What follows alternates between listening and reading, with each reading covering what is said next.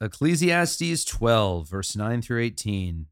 Besides being wise, the preacher also taught the people knowledge, weighing and studying and arranging many proverbs with great care. The preacher sought to find words of delight, and uprightly he wrote words of truth. The words of the wise are like goads, and like the nails firmly fixed are the collected sayings. They are given by one shepherd. My son, beware of anything beyond these. Of making many books there is no end, and of much study is a weariness of the flesh.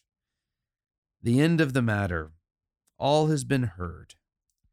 Fear God and keep his commandments, for this is the whole duty of man.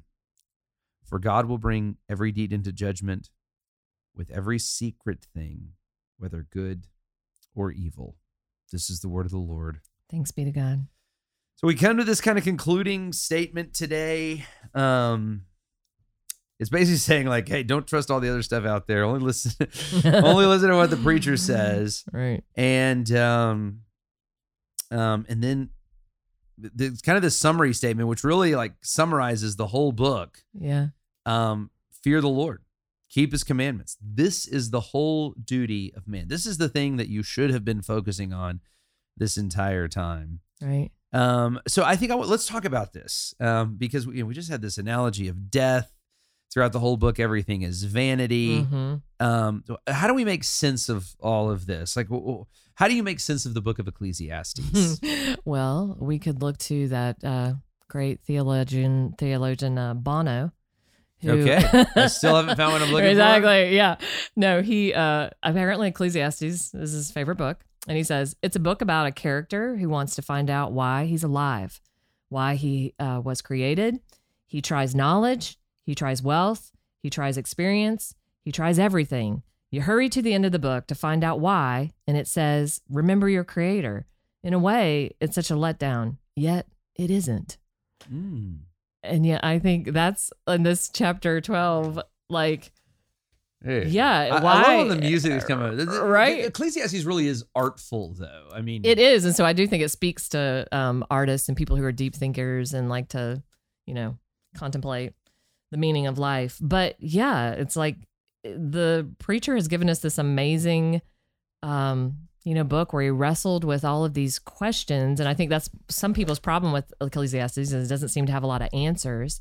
But he asked all the right questions. It doesn't seem satisfying, but yet it is. But thank goodness for chapter 12, I'll say, because he does land us in the reason why it is. Well, and I think without the gospel, though, 12 can be a little dissatisfying, right? Because I can't keep God's commandments. I don't fear him rightly. If God's going to bring all my deeds into judgments, even the secret things, whether good or evil, I'm in big time trouble. Right. But the good news for the Christian is we have a Redeemer.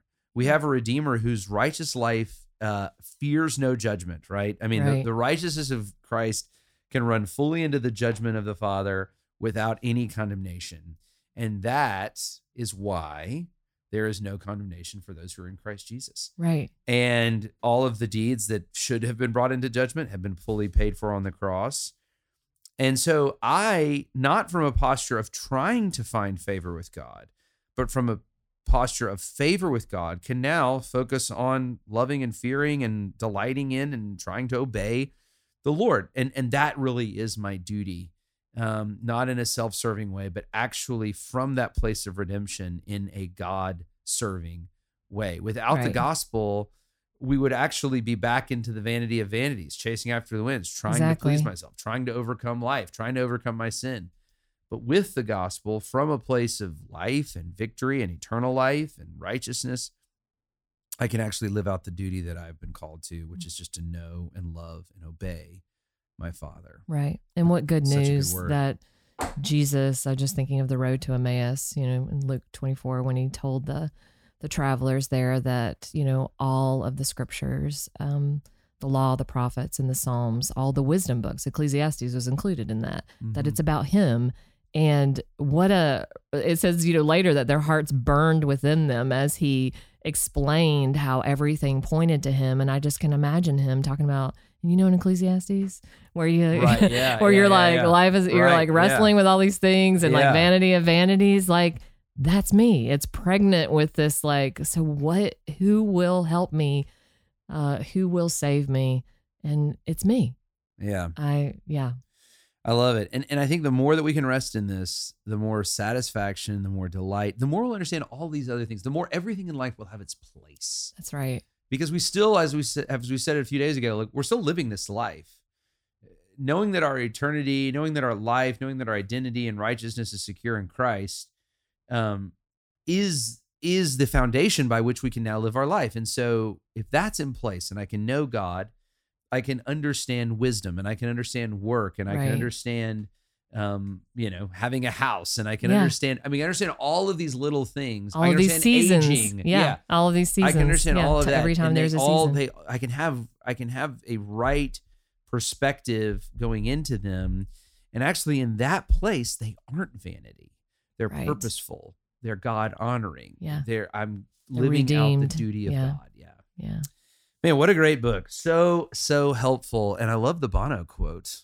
Yeah. It does remind me of the song Still Haven't Found What I'm Looking For, which That's is kind of like what the whole song is. And I think Bono even like he ends the song kind of with the Christian moment, where he says, I believe in kingdom come, then all the colors will bleed into one. Yeah. You broke the bonds, you loosed the chains, carried the cross of my shame.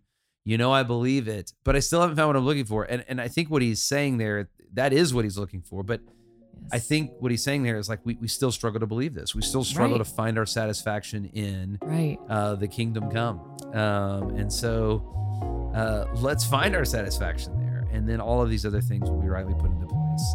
For Jennifer McClish, I'm Jason Dees. Thanks for listening to Our Daily Rhythm. I'm Jason Dees, one of the pastors of Christ Covenant, and Our Daily Rhythm is a ministry of our church designed to help you more faithfully and effectively meditate on God's Word. If you ever have a question for us about one of our Bible readings or one of your own Bible readings, please don't hesitate to text us at 404-465-1737. Again, that's 404-465-1737, or email me directly at jason@christcovenant.com. We'll meet you again tomorrow for Our Daily Rhythm.